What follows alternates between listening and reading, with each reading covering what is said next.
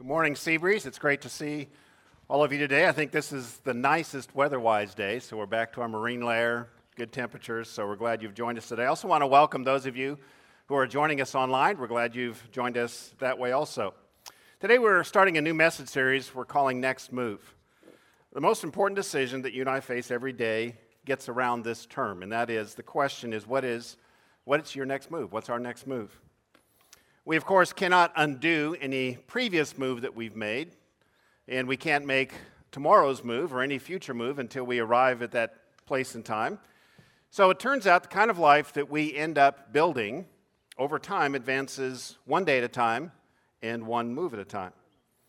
And it advances on two tracks. The first track is a personal track. This answers the question, what's my next move?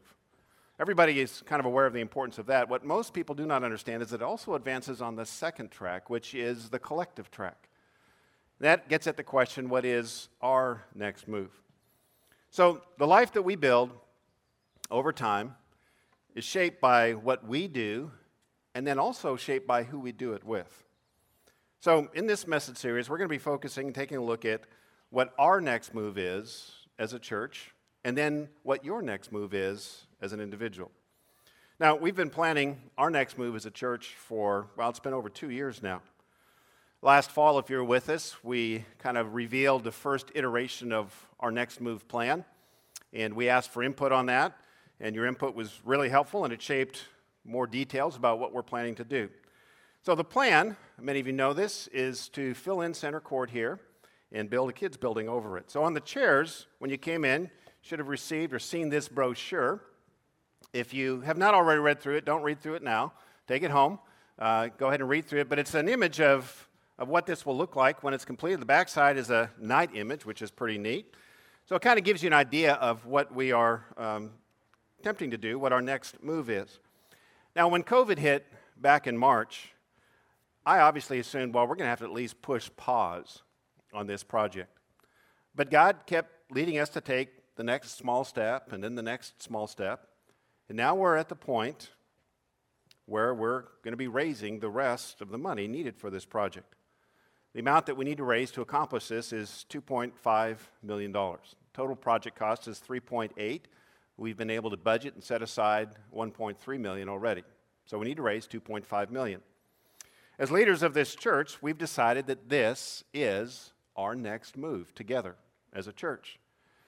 Now, in the weeks to come, particularly next week, I'm going to be explaining more about why we are doing this, and especially why we are doing this during the great uncertainty of COVID. But let me begin, first of all, by explaining how we are going about this. In the next 4 weeks, we are asking everyone who calls Seabreeze their church to pray about giving two gifts to this. Gifts that will be above and beyond whatever their regular giving right now is to Seabreeze. The first gift is a one-time gift by the end of the year. The second is an amount of money that God is leading you to give over the next 3 years. Then on November 8th, I'm asking everyone to let us know the total of those two gifts. So this is an amount over your regular giving to Seabreeze and over the next 3 years. In fact, at the bottom of your message outline, in that little gray box, is kind of a summary of what I just said, in case you didn't track with all of us. This is what we're asking everyone who considers Seabreeze to be their church to pray about. Now, if you're new to Seabreeze, don't feel any pressure to give. You may be thinking, I cannot believe I showed up at this time. This is for us who consider Seabreeze to be our home. You are our guests. And as guests, we don't expect for you to pay for the house. You don't invite someone over to your house and then put a little bowl at the door and say, hey, if you could help us with the mortgage, that'd be great. You don't do that to your guests, and we don't do that to our guests. So we're just excited that you're here. But I do encourage you not to check out, but just to watch and to listen carefully. This kind of thing does not happen that often in the life of a church. So actually, you're here at a pretty amazing time. And I think God is probably involved in the timing of your arrival as our guest.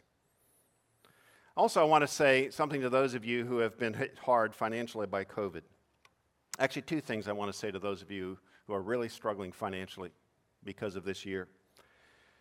First of all, we would like to know if you're really struggling financially, so we can see if we can be of help in some way. Secondly, please do not feel any pressure to give to this. Part of our decision to move forward in this unusual year on this project is the indication that while some of us have been hit pretty hard financially by COVID, many of us are doing okay and are actually in the position to give to the future. But if you're in this position where you're really financially struggling because of this year, I would also encourage you, don't check out of this process. Don't feel any pressure to give, but don't check out. Join us every Sunday. Pray for us as we make our next move together as a church, and join us with this in this move. There just still may be something that you can do, some gift that you can give.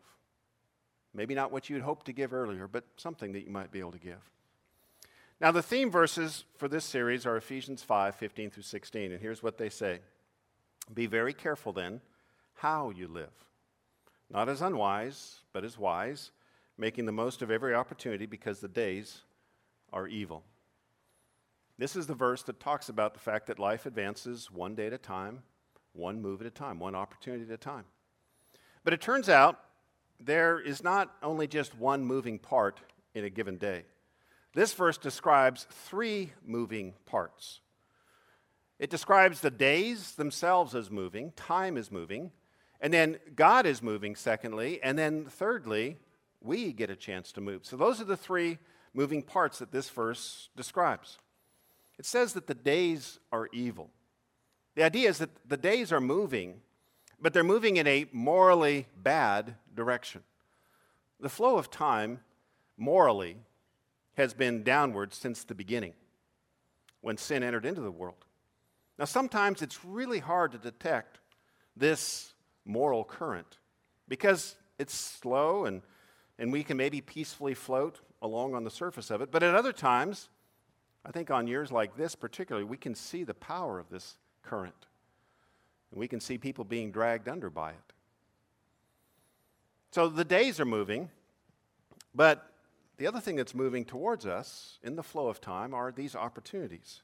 And these opportunities are not just happenstances that float by. The idea is that God is sending these opportunities our way. He is the one behind the movement of the opportunities. These opportunities are kind of like life jackets or fins that help us advance upstream against the negative flow of time, the moral decline that naturally takes over all of us. And then the third movement is what we ourselves decide to do with the opportunities. Do we let them just move on past us, or do we, as it says, make the most? Do we move to make the most of these opportunities? Do we move to grab a hold of them or not?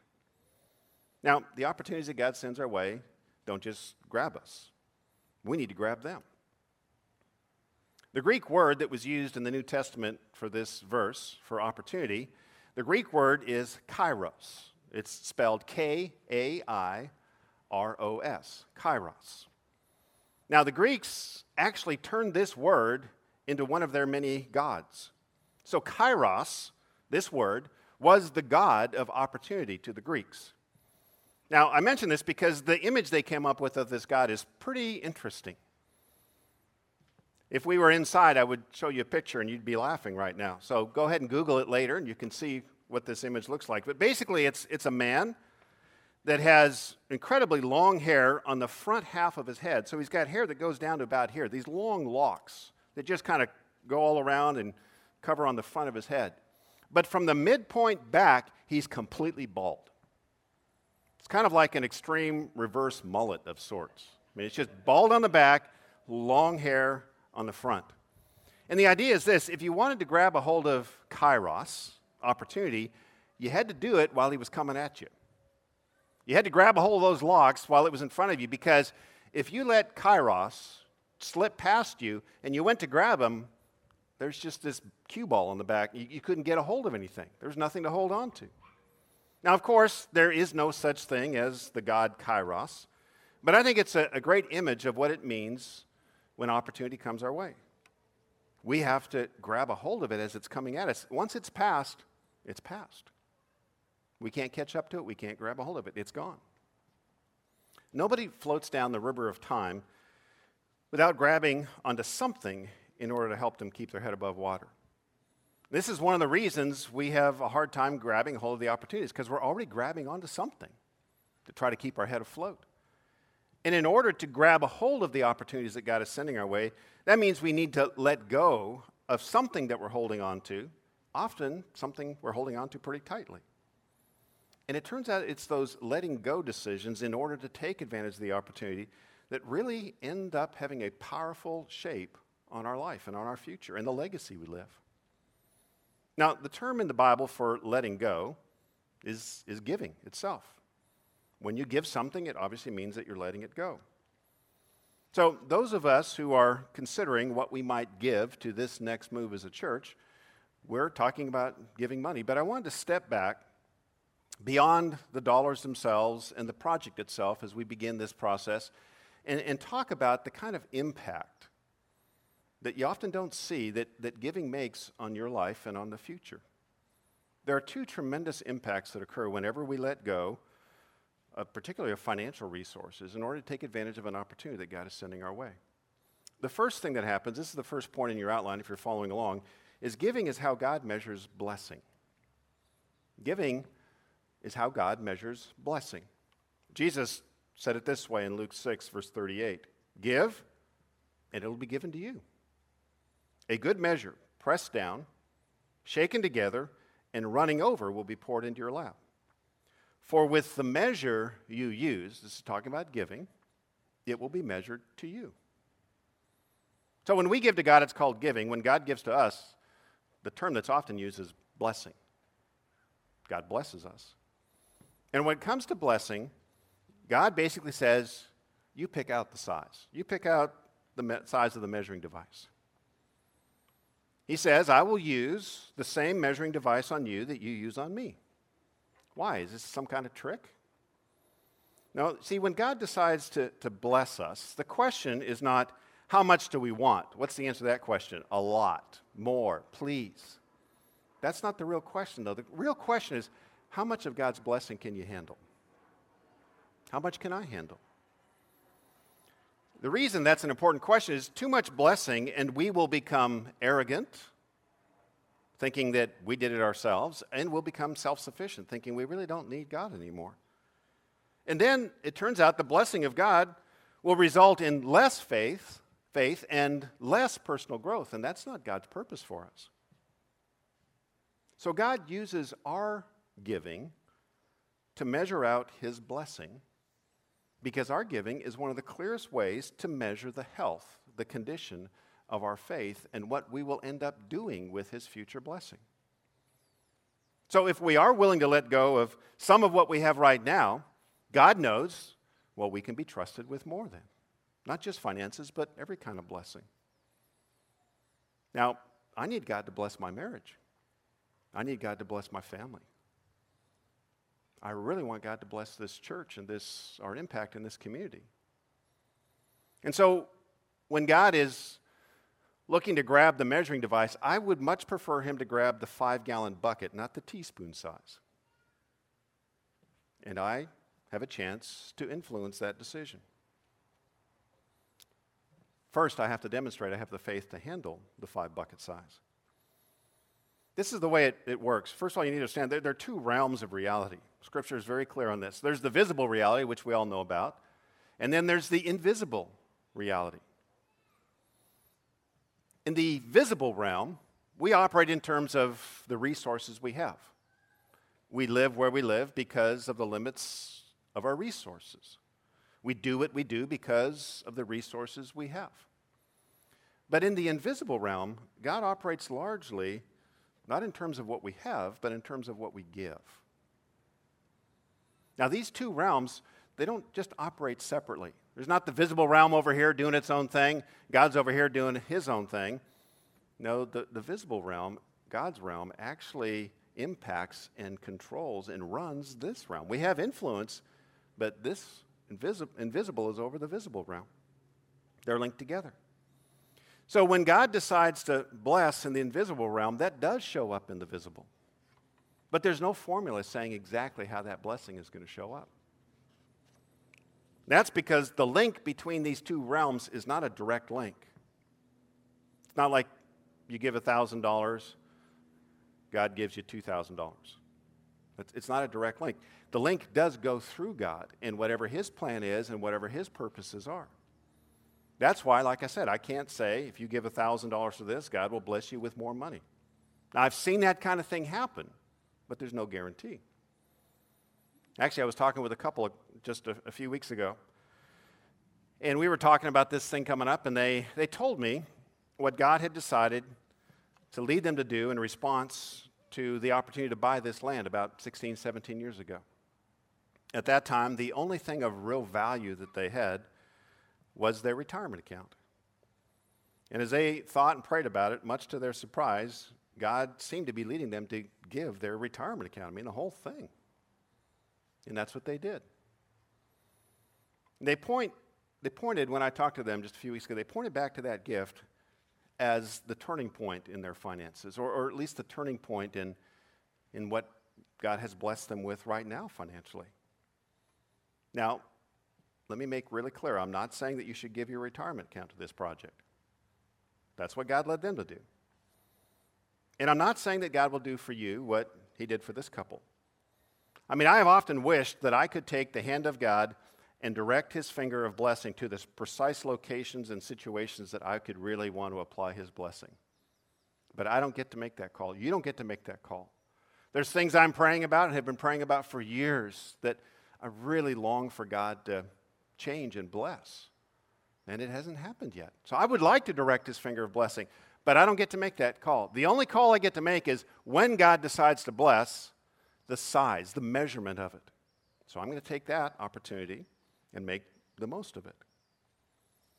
The second impact that giving has is giving is how our heart moves. So it's how God measures his blessing, but it's also how our heart is changed, how it moves.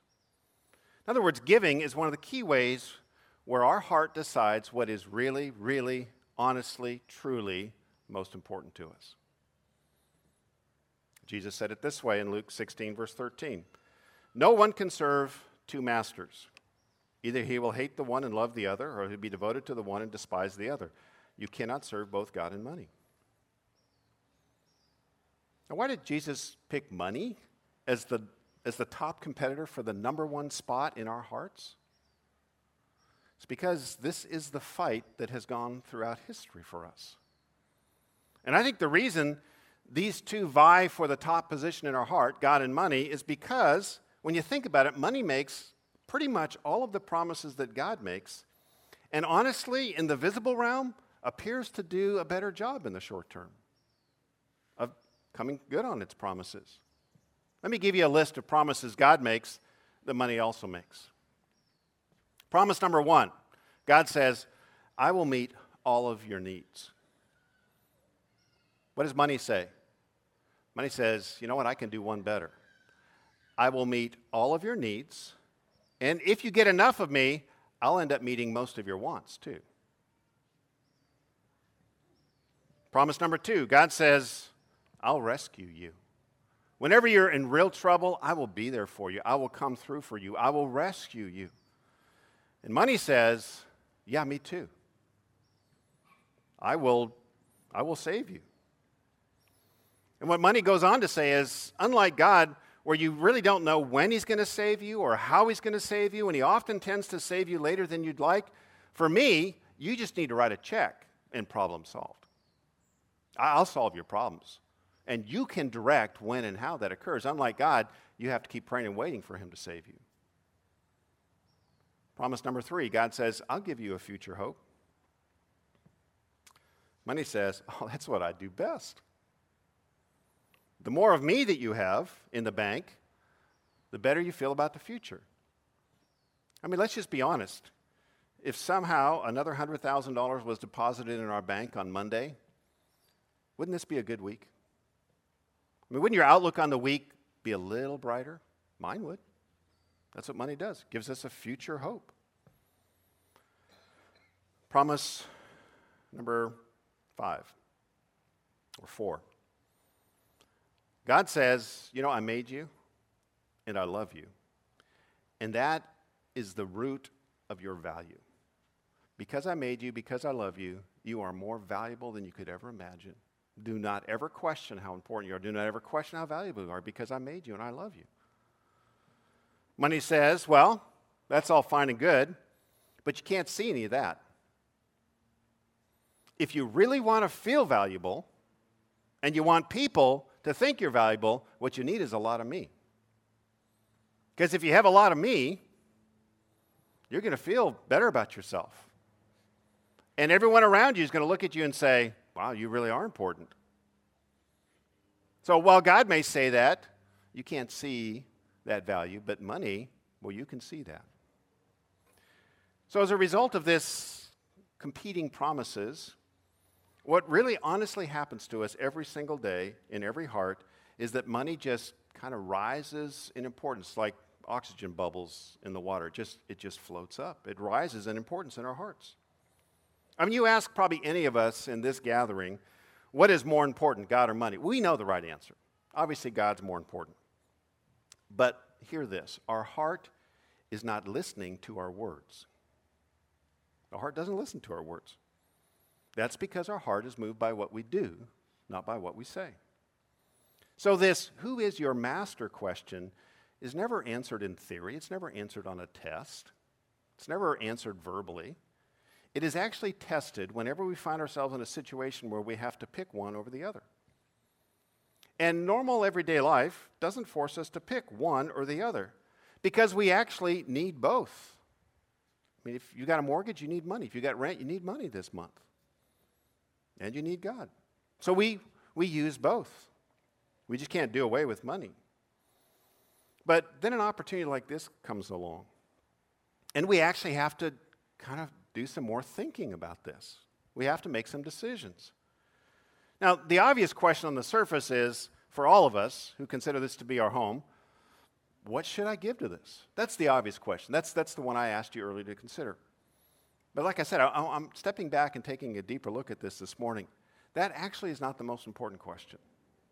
The most important question that my wife and I are dealing with, that we're all dealing with, is what will it take to tell my heart that God and not money is number one for me? Now, I don't know what that is for you. God knows what that is. I don't know. That's something that He will show to you if you really want to know. If you don't want to know, you probably won't find out. But if you really want to know, He'll reveal that to you. So this is not an opportunity to ignore, to take lightly. In fact, I think this kind of opportunity only comes a few times in a lifetime. And the potential to shape our hearts is incredible in this. I mean, the kids building, yes, that's important. And that'll make an impact, I think, in this community long after some of us are gone. But the impact that it can make on your heart is the real value in this. So, how much of a gift is enough to move money from the number two, or to move money from the number one spot down to the number two spot? There's an assumption I'm making in this, and that is naturally for all of us, money's number one. That just happens over time as we use it. How do you move it to number two? The Bible tells us that there's two types of gifts that actually change the heart and make God number one. In the Bible, there are two categories of giving. The first is tithe, and the second is offering. Tithes and offering. The word tithe simply means tenth. And what the tithe gets at, when we decide to give 10% of our income to God, what the tithe gets at is the number one question I mentioned. Remember what the number one, or promise rather, that I mentioned? God says, I'll meet all your needs. Money says, no, I'll meet all your needs.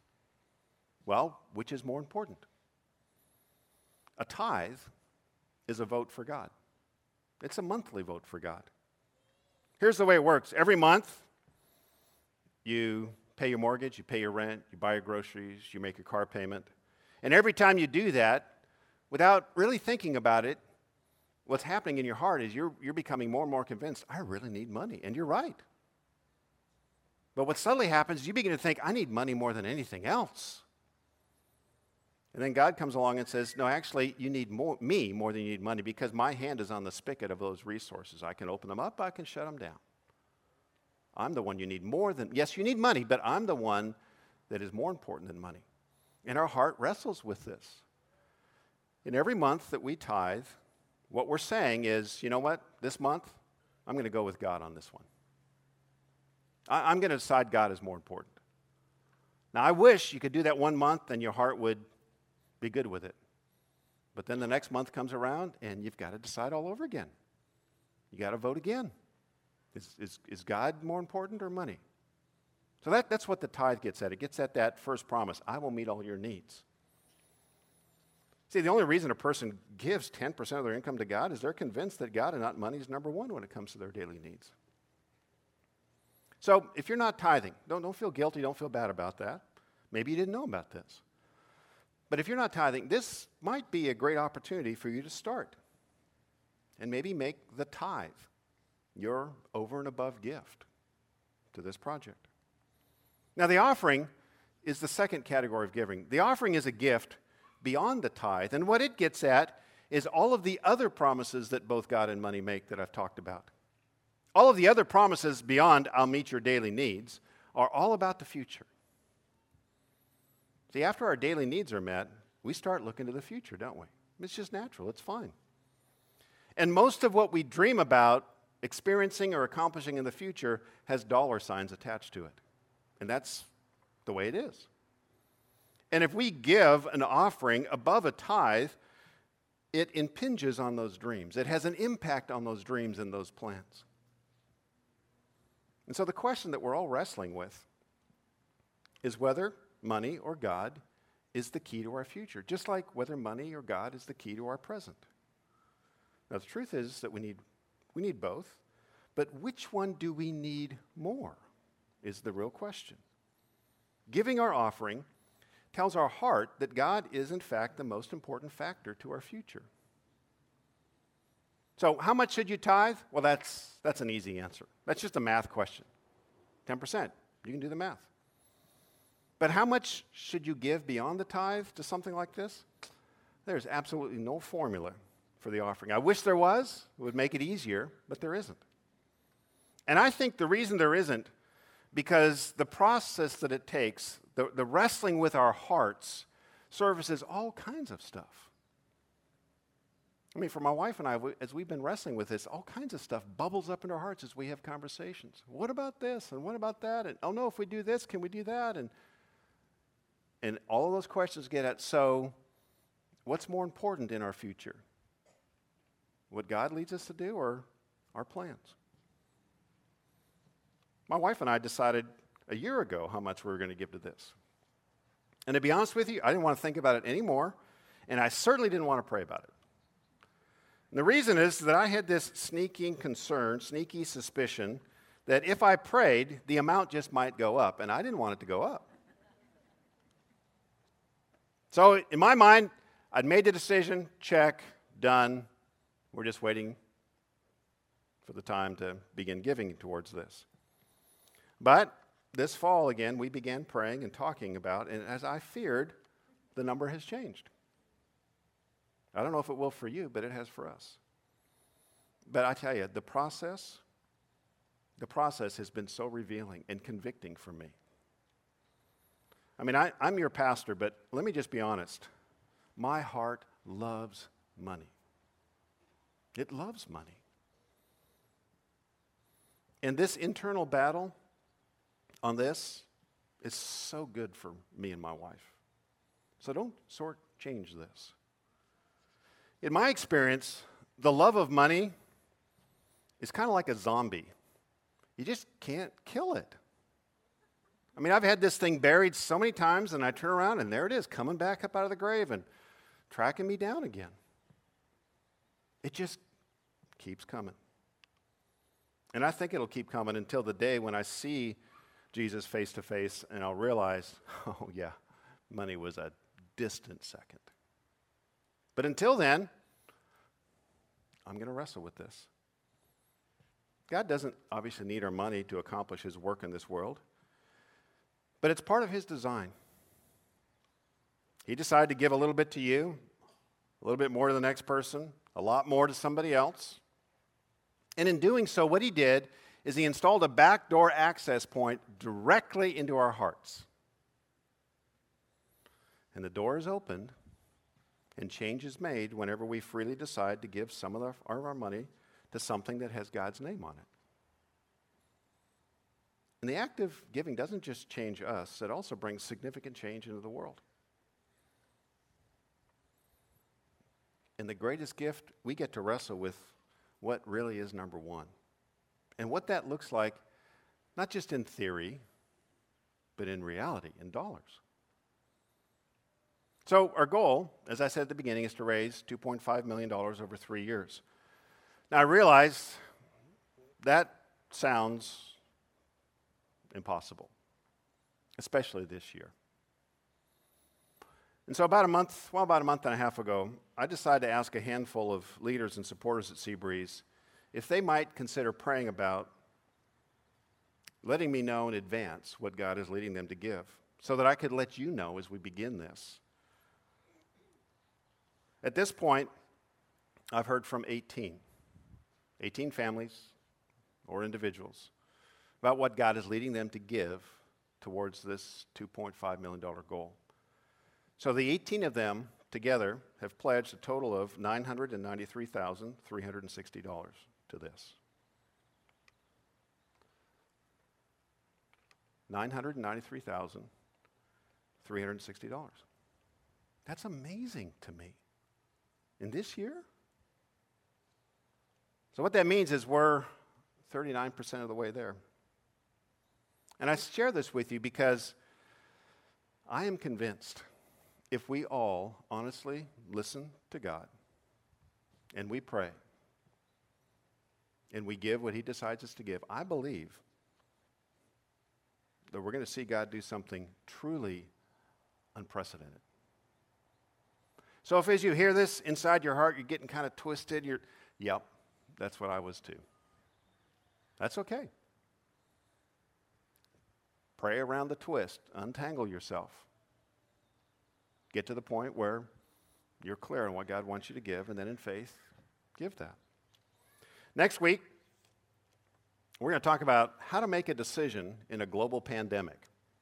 Decision making is always tough. This year has been straight bizarre in making decisions and plans.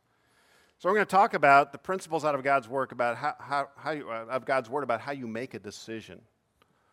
And we're going to talk about how we came to this decision. So I think it'll be helpful for you as you hear our story, but also helpful as you make your own decision. So I hope you can join us next week. Let's pray. Father, we know and we are convinced at a certain level that you really are more important than money. But money is very compelling, very powerful. So I pray as we wrestle with this personally that you would help us to be honest with you. Help us, first of all, to get past all of the barriers in our own hearts, all of the excuses, and help us just to get honest with you. Father, we don't want to look back on our life and realize that we did not give what you wanted us to give because we were afraid, because we had other concerns. So I just pray you'd lead us all and you'd speak to us clearly. We pray this in the name of Jesus Christ. Amen.